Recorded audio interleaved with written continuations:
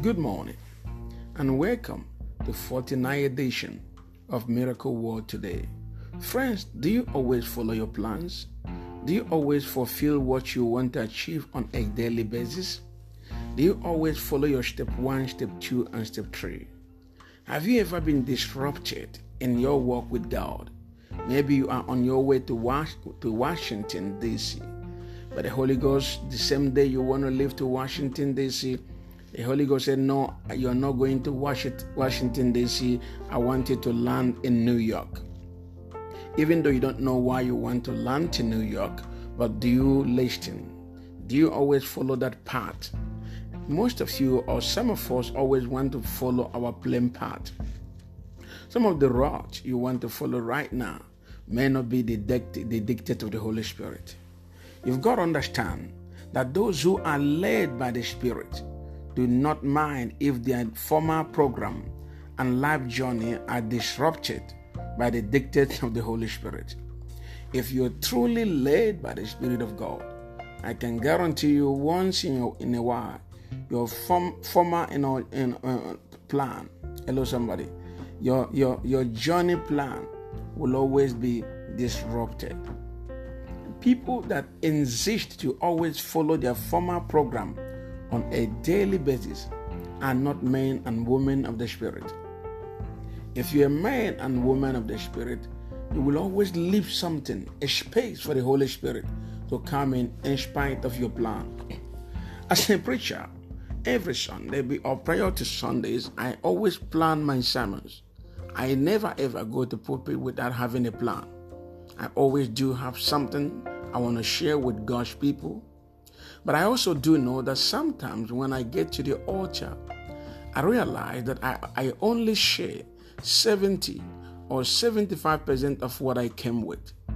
25% of other things I share on that day, most cases are things I never touch of. The Holy Spirit just release it right there on the altar.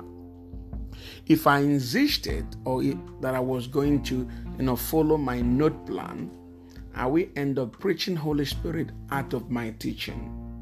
So over the years, I have discovered that sometimes as a preacher, you've got to give some space for the Holy Spirit in your former plan.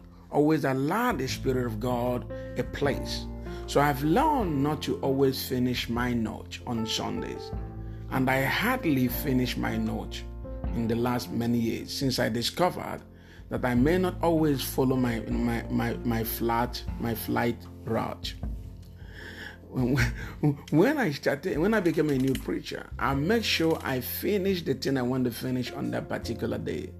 But now it's no longer possible because I have discovered that though I may have my own plan or my own preparation, some of those preparation are things the Lord then loaded into my spirit.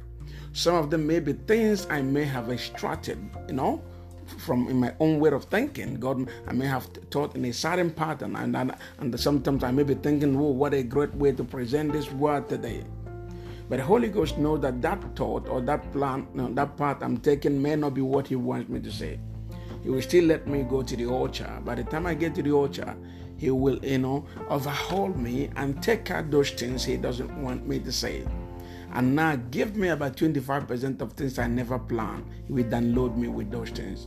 Now I have learned. I hardly follow my note path because I am willing to allow the Holy Spirit to disrupt me. Even Jesus Christ was disrupted in His plan. If you read the book of Matthew chapter 9, reading from 27 to 30, the Bible says, and Jesus went on from there.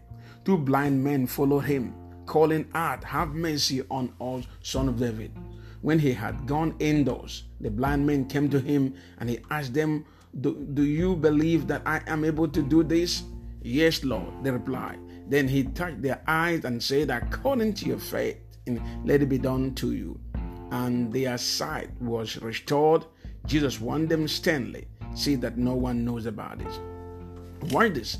Jesus Christ, I think, had finished a great ministry, a great program, and probably was on His way to somewhere, to some place. And this blind man, met Him, blind Bartimaeus, and they started crying out to Him. They literally disrupt the plan of Jesus. It's like he wanted to take some rest and continue with his journey. But they disrupted what Jesus Christ wanted to do that afternoon. And Jesus Christ ended up healing them and speaking to them, even though it was not in his plan, in his former plan for the day. There are many Christians that will never allow anything to come in between their former plan. Sometimes as a child of God, you've got to be informal. Don't always follow your plan route, your plan route. Don't always follow your former way. Your ways may not be the ways of God. As the heaven is far above the earth, so is the ways of God, far from our ways. Now, successful people are not usually rigid people. Successful people are not usually rigid people. Hence, do not be overly rigid, because rigidity is an enemy to creativity. Rigidity is an enemy to creativity. Many of you that are rigid may not be able to fulfill your destiny because you may not know when God is calling. You may not know when God is speaking. Jesus' former journey plan was disrupted by blind Bartimaeus, as I've told you before, and even the woman with issue of blood, even though he wasn't going their path, or their way.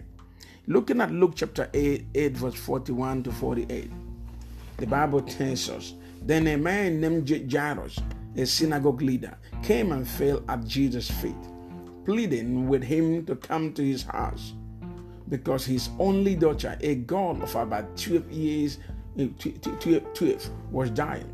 As Jesus was on his way going to Jairus' house, the crowd almost crushed him. And a woman was there who had been subjected to bleeding for 12 years, but no one could heal her. She came up behind him and tore the edge of his cloak, and immediately her bleeding stopped. Hello, somebody. Who touched me? Jesus asked. When they all denied, Peter said, Master, the people are crowding and pressing against you. But Jesus said, someone touched me. I know this is a different touch. I know the power has gone out of me. Then the woman, seeing that Jesus could no longer, then the woman, seeing that she could not go unnoticed, came trembling and fell at his feet in the presence of the people. She told why she had touched him and how she had been instantly healed. Then he said to her, daughter, your faith has healed you. Go in peace. Watch this. Jesus Christ had an appointment. In fact, it was a serious appointment. Jairus' daughter was dying. Glory to God. And Jesus Christ was on his way to Jairus' house. So if he was to be a human being, there was nothing. He was not going to give his attention to anything else. He was going to continue his journey. But this woman that had had a 12 years problem, 12 years pain, and 12 years shame, find her way to pull Jesus' clothes. I believe it was not just touching. I sense to some extent she pulled the cloth, and Jesus Christ stopped and said, who touched me? I knew that something has gone out of my body. But the question is, if you were to be Jesus, would you stop when you already have your plan, in your flight route, your plan route, your former plan? You would not have stopped. Many of us are too formal. We are unholy formal.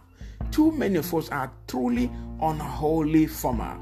I can tell you right now, many of us don't listen to the voice of the Spirit. I believe these are the days and the season. The Holy Ghost is calling you to slow down and hear what He would want you to hear, or hear what He would want to say. Glory to God. If Paul was a rigid fellow, he wouldn't have responded to the call, come to Macedonia and help us, when he already had a journey itinerary.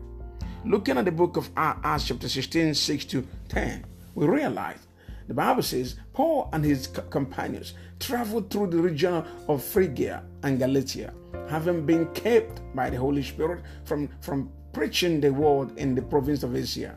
When they came to the border of Mysia, they tried to enter Bithynia, but the Spirit of Jesus would not allow them to enter. They wanted to go to Bithynia, but the Spirit of Jesus would not allow them to enter. Did you see that? They were sensitive. That means they were sensitive to the Spirit of God. That was their flight route.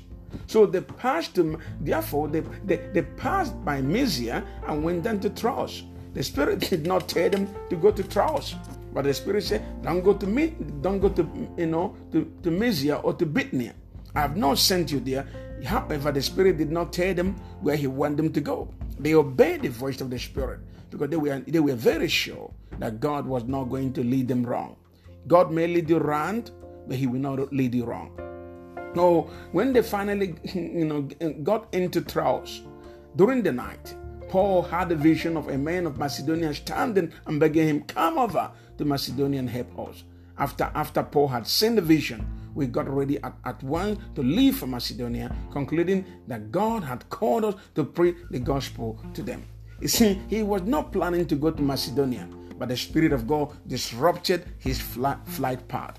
Do you allow the Spirit of God to get involved, to interject you, to do what He wants to do with your life?